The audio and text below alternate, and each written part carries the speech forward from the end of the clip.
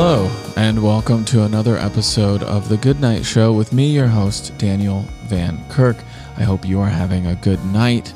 It is April 24th, a Friday, and it is about 12 a.m. Rochelle time. There, I removed both, so it doesn't even, you can't argue with me. It's just Rochelle time. Let me welcome to the show our producer who makes it happen, Mr. Noah Eberhardt. Noah, welcome to the show. How are you, my friend? Hey, Dan. I'm feeling good. Finally cracked into that gigantic bottle of vodka the other night. Finally got started and made a Bloody Mary, and it was great. Well, save some for when we play the Shark Tank drinking game. There will be so much. I feel like you would go beer on a drinking game. Yeah. See, yeah. I won't. Hard liquor. I don't drink beer. I'm going. You'll see me. I'll go hard liquor. Yeah. Mm-hmm. Okay, it is Friday. Every Friday we switch it up. If you're new to the show, The Good Night Show is just a nightly little podcast to give you a break at the end of your day or whenever you decide to listen to it. We just want you to not think about the stuff that's stressing you out and just think about the fun stuff that we're talking about. But every Friday is different. And sometimes it's an interview. Sometimes it is a sex and relationship advice themed episode. And every once in a while, it is a mystery. Some mysteries are darker than others. So I don't know if you'll feel good after listening to this, but hopefully you're entertained. Hopefully it definitely doesn't allow you to think about anything else. And if you are into it, you're getting it today. But you can let us know what you thought of this episode by contacting us. Text us at 609-NIGHT55. That's 609-644-4855. Or you can just call that number and leave a voicemail. Nobody ever answers, but you can leave us a voicemail there.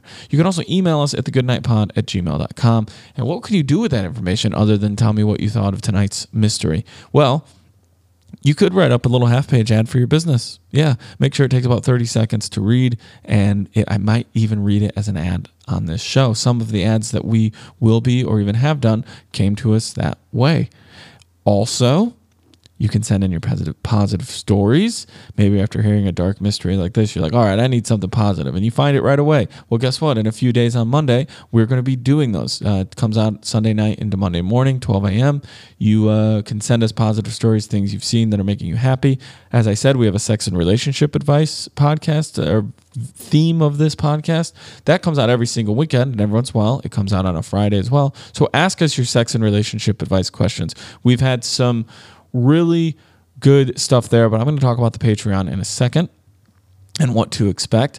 Also, you can tell us things that you're being entertained by that you want to tell us to read and or watch. All that, like I said, can be done by texting or leaving a voicemail at 609-NIGHT55 or emailing us thegoodnightpod@gmail.com. One thing I want to let you know about, I just mentioned it briefly, is the Patreon. You can support us there. That is the only way we get support through this show currently, is everybody who signs up to be a Patreon subscriber. There's a whole bunch of tiers. By a whole bunch, I mean 3.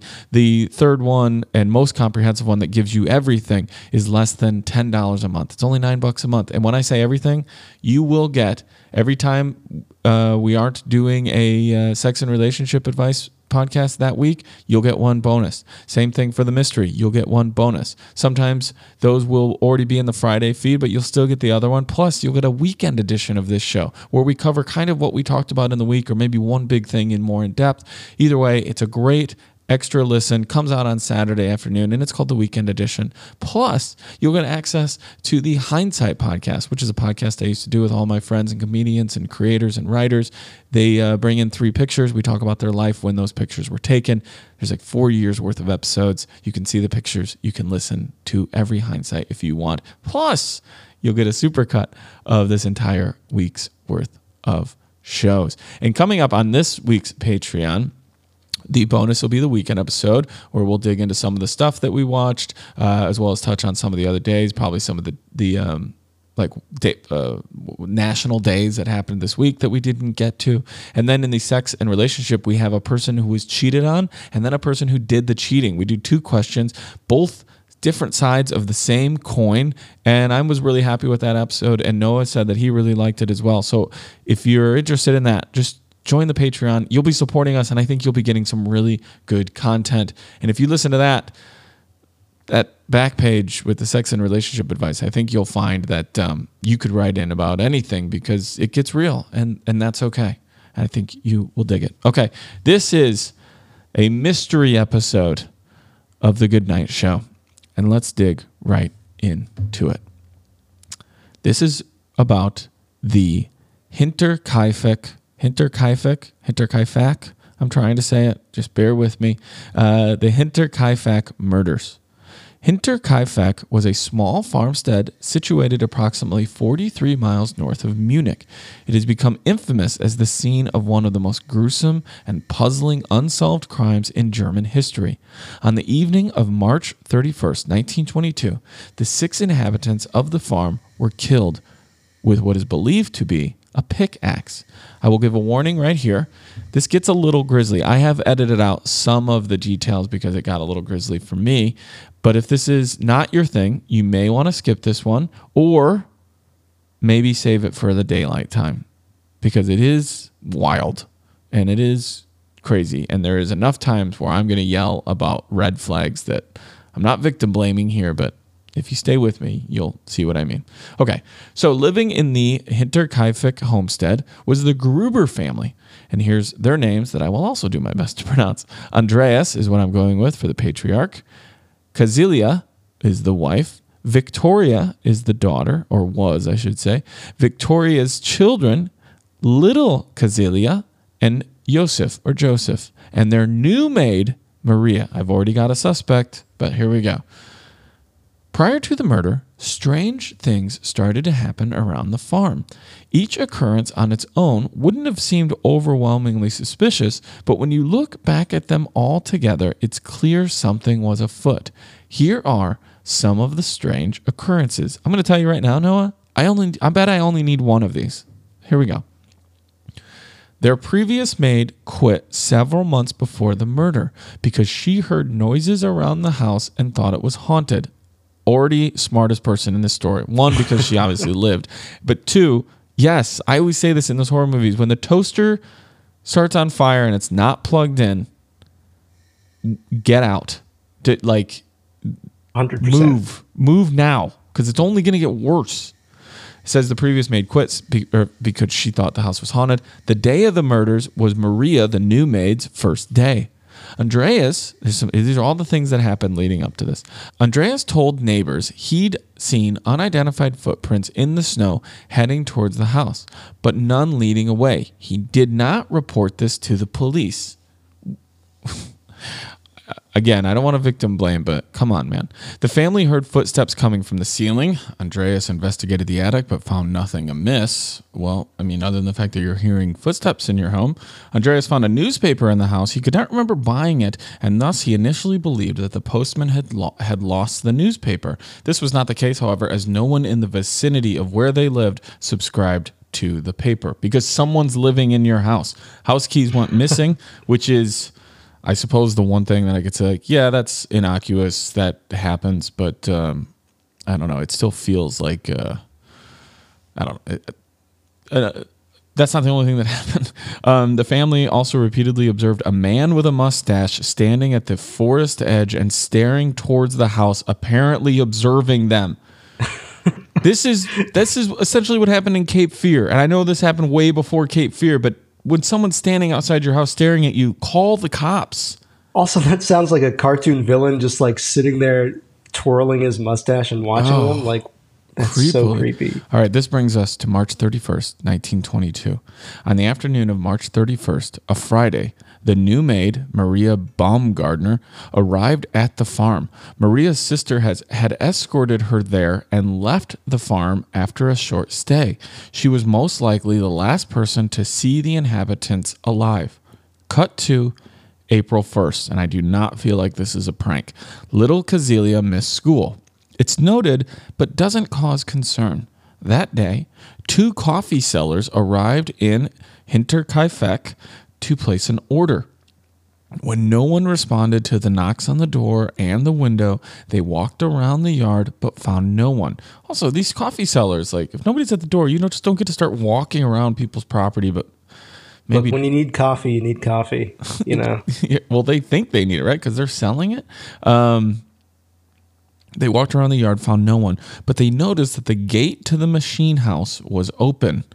On April 3rd, which would someday be my mother's birthday, the family wasn't at church, which again was odd, but no one was concerned enough to check. That day, the postman was delivering the mail. So I guess back then you got mail every day of the week, huh? This is Sunday. The postman was delivering the mail at the Hinterkaifeck when he noticed that Saturday's mail was still where he had left it and that no one had been in the yard. At this time, smoke continues to come out of the chimney in the home. The animals on the farm and the Gruber's pet Pomeranian continued to be fed and cared for. Then, on April 4th, little Kazelia missed school again, and the police were alerted for a welfare check. Later that day, the bodies of the Gruber family were discovered by neighbors who had created a search party, and police began investigating. Here's what they found that day. Andreas, Kazelia, Victoria, and little Kazelia were killed in the barn with a pickaxe or similar farm tool. Their bodies were covered with hay. Andreas's face was unrecognizable. His cheekbones were sticking out of the flesh. Again, if this is graphic, I tried to tell you. Adult Kazelia was strangled and had been hit 7 times with a tool. Victoria was hit 9 times about the head and face. And little Kazelia appeared to be the only person who survived after finally falling victim to the wounds that she sustained. It is believed that she survived in shock and just had a bad time. That's all I'm going to tell you. If you need to go there, I'll tell you where you can find this stuff, but just trust me, it didn't work out well for any of them. Maria and Joseph were found inside the home, both covered by sheets. Maria was killed in her room by the same weapon as those in the barn, and Joseph was killed by a blow to the head in the room he shared with Victoria. So those two were split up for some reason. We will take a quick break because maybe you need it. We will read some much more lighthearted ads, and then we will come back to this story.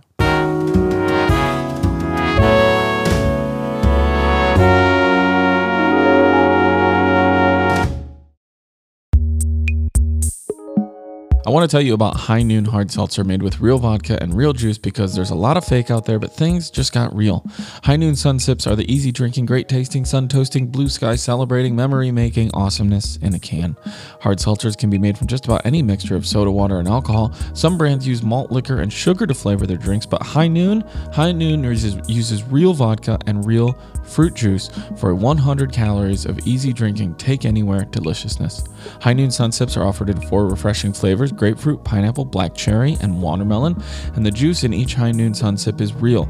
They use a mix of juices to make each flavor, but everything comes from real fruit. High Noon Sun Sips come in packs of 4 and a variety 12-pack, and on their website, you can search for places to buy High Noon on the Where to Buy page. You can also check out your favorite grocery store, liquor store, or stay safe and practice distance socializing by checking with your preferred alcohol delivery service. High Noon is currently available in 32 states. If they're not available where you are, contact them on the website and they'll see how they can help. So check out highnoonspirits.com and enjoy responsibly. High Noon Hard Seltzer. Things just got real. Are you looking for a way to let everyone know that you're serious about social distancing, staying safe, and being smart, but you want to look good at the same time? Check out Real Day Design. They have a variety of shirt styles that look and feel great while also sending the message that you care about your health and you care about the people around you.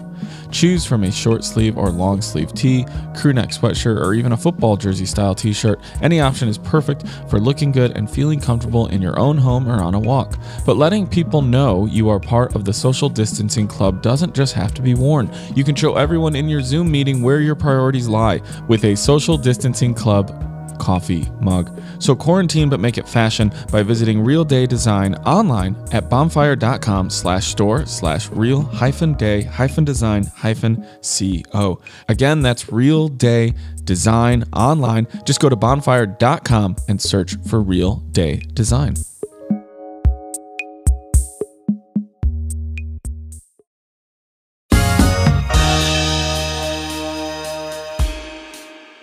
Okay, we are back into the story, and now we're going to dig into the investigation of what happened to these people, who was leaving their newspapers around, who took their car keys, and why did they not care about someone standing at the edge of the woods staring at them. Shortly after their autopsies, which were held in the Homestead's barn, the heads of the Gruber family and their maid were removed from the bodies, so not just like the heads of household, their actual heads were removed from the bodies and sent off for further examination. I don't know why. Maybe that's something they thought worked around World War II. Maybe it still does. That's just news to me. Subsequently, all the heads were lost. That's a bummer. Possibly destroyed in the Allied bombings in World War II.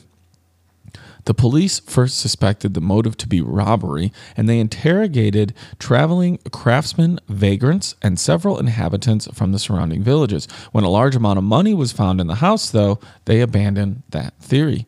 It quickly became clear that the perpetrator or perpetrators had remained at the farm for several days. Someone had fed the cattle, eaten the entire supply of bread from the kitchen, and had recently cut meat from the pantry, but fingerprints were not secured. I feel like you probably could have gotten those. The exact sequence of events could not be clarified without a doubt, but it appears that in the late evening of March 31st, family members were lured to their barn through a stable where they were murdered one at a time. The perpetrator moved into the living quarters where, with the same murder weapon, killed Joseph, sleeping in his bassinet, and Maria in her bedchamber. With no clear motive to be gleaned from the crime scene, the police began to formulate a list of suspects. But despite repeated arrests, no murderer has ever been found, and the files were closed in 1955. In all, more than 100 suspects have been questioned throughout the years, but none of the questioning has ever yielded any conclusive results.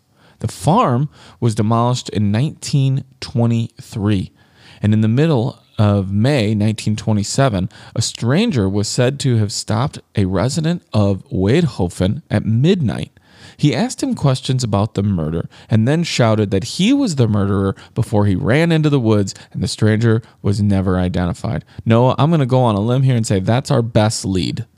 But did he have a mustache? That's the real question. I mean, I used to have a mustache. You could shave it.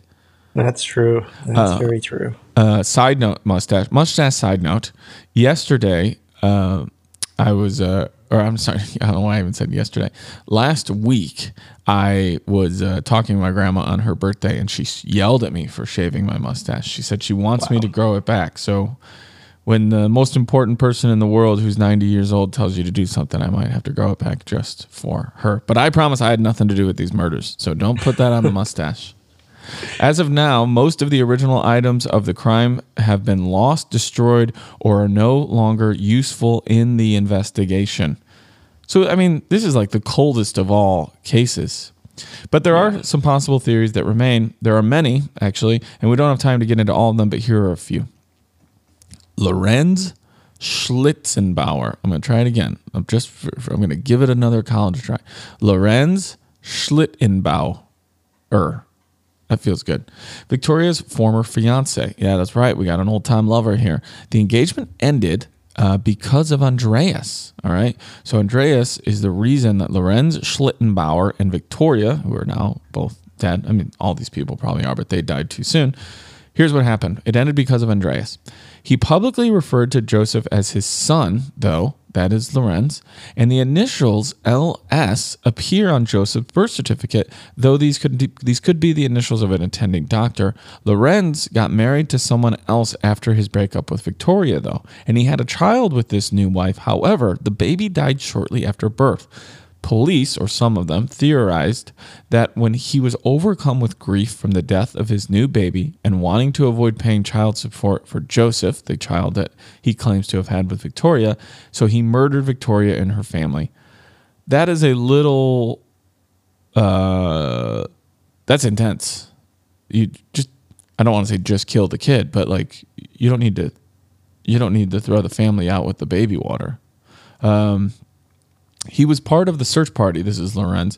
He was also part of the search party to locate the bodies, and some of those with him at the time said he acted strangely upon their discovery. He seemed unbothered by the murders. Then, after finding the 4 bodies in the barn, Schlittenbauer apparently unlocked the front door with a key and entered the house alone. Remember, the keys had gone missing in the days before the murders. Then again, he may have had a key due to his relationship with Victoria. That makes sense to me. Also, when you get into like, I don't like how they reacted sort of stuff, that's a very slippery slope because everyone reacts completely differently. So I'm not saying Lorenz did this. I'm not saying he didn't, but I'm not saying he did just based off this. It is known that Schlittenbauer had disturbed the bodies at the scene, thus potentially compromising the investigation. That could be because he's an idiot. He also made statements that perhaps that only the killer could have known, such as the perpetrator's attempt to bury in the family's remains in the barn had been hindered by the frozen ground. But he lived in the area, so he may have known the condition of the ground at the time. Yeah, if we go out to Rochelle, I can tell you right now what the ground is, just because, like you sure. Can't dig yet. Like that's not weird. Yeah. Police eventually ruled out Lorenz, as I feel like they should have, justifying his behavior as that of someone in shock, which makes sense, rather than a cold-blooded killer. Before his death in 1941, Schlittenbauer conducted and won several civil claims for slander against persons who described him as the murderer of Hinterkaifeck. Now, the next person that they think might have done it, or at least were suspicious of, is Carl Gabriel. That is Victoria's husband. He had reportedly been killed in December of 1914 during the First World War. However, his body had never been recovered. Had he really died? Soldiers from his regiment testified to his death. However, Victoria Gabriel had given birth to Joseph illegitimately in her husband's absence.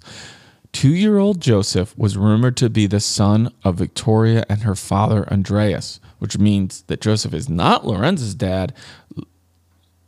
That would mean Joseph's grandpa is also his father, which this might be the grossest part of the story. 2-year-old Joseph was rumored to be the son of Victoria and her father, Andreas, who had an incestuous relationship that was documented in court and known in the village. Some theorized that Carl Gabriel killed the family to seek revenge, although there's no physical evidence. Yeah, this sounds like some idiot in a coffee shop being like, "Yo, who did it? That guy came back and he knew that they..." Shut up. All right. I don't like that one. Especially because of the incest that is factual. There is the murder-suicide angle, in saying that Andreas and Victoria had been convicted of incest in the years prior to the murder. There was gossip about town that Andreas, not Lorenz, was the father of Joseph. We just covered that. There was also gossip that Andreas was an extremely violent man. There were rumors that he had had more children with Victoria and Casilia. Oh, this is like some, I wish I could, Castor's. This is like Castor's place up in Game of Thrones for you book readers, Song of Ice and Fire. The rumors that he had had more children with Victoria, with not just Victoria, but with also Casilia, and he had killed them all before adulthood through acts of violence, intentional or not. Well, I mean, if you kill more than one person unintentionally, you change your pattern in life. There is theory. This theory was tossed because none of the wounds could be proven to be self-inflicted. Yeah, I don't think that would be the case either. If you want to read more about these theories, my dear listeners, you can check out Wikipedia. It's a little website that has a lot of information, some of which may not be true. In conclusion, in 2007, a group of cold case detectives in Germany looked into the case, and while they've not released it out of respect for the surviving relatives of the family, they did agree on a theory. And that's all they have here. So these people are like, well, we think we have a theory about what happened, but out of respect for the family, we're not going to say what it is. What does that mean? That, to me, that would lend to the idea that someone in the family did it. But wouldn't those people want to know? That makes no sense to me. Well, I think it's out of respect for the family of the person that they have the theory about. And if that person, if they think they found the murderer and that person has family who's still alive, you don't want to necessarily accuse someone publicly. But that family's going to always be alive, so you just never tell? All right, I guess. Yeah, I guess we know for sure. Today, the former land of Hinterkaifeck is an open agricultural area of memorial stands near the location of the homestead. Our sources in this episode were an article from allthat'sinteresting.com, Atlas Obscura, an article from Mental Floss by Sonia Vatomsky, and as always, Wikipedia. So that was the mystery of the murders of Hinterkaifeck. No one knows what happened. My biggest takeaway from this is if someone is creeping you out or things that can't be explained are happening in your household, call authorities, thoroughly investigate, and maybe just fucking move. Yeah. And I know that's not easy, but don't die, people. Stay sexy. Don't get murdered. That's what a couple of my friends always say. And I live by that. I'm not good at the first part, but I'm trying hard on the second part. Tonight's episode of The Good Night Show was produced by Noah Eberhardt. It was engineered and mixed by Brendan Lynch Solomon with production assistance from Ben Zeiper. A big thank you from this episode goes to Kim Fritz, who pitched in and researched this episode with us. Kim and her friends have a podcast coming out soon called Womb Raider. It's the stories of about 30 fetal abductions that have been reported in America. If you're into true crime, keep an eye out for that. And you can find Kimberly Fritz at Kimberly Fritz on Twitter. That's KIMBERLYFRITZ at Kimberly Fritz.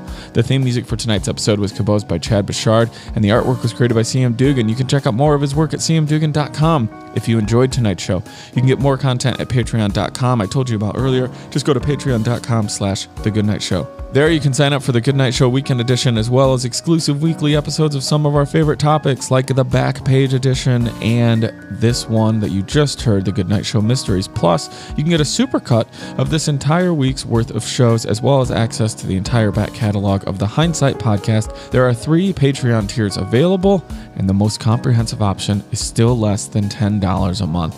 The Good Night Show is not part of any network, so all proceeds go directly to the costs and people to keep this show on the air, myself, Noah, and the help of people like Kim, as well as the people who helped us with all of the production. You can support us, and that really, really matters, and it is greatly appreciated. One way that's very easy to support is to rate, review, and subscribe on iTunes and tell everyone you know about this little nightly show.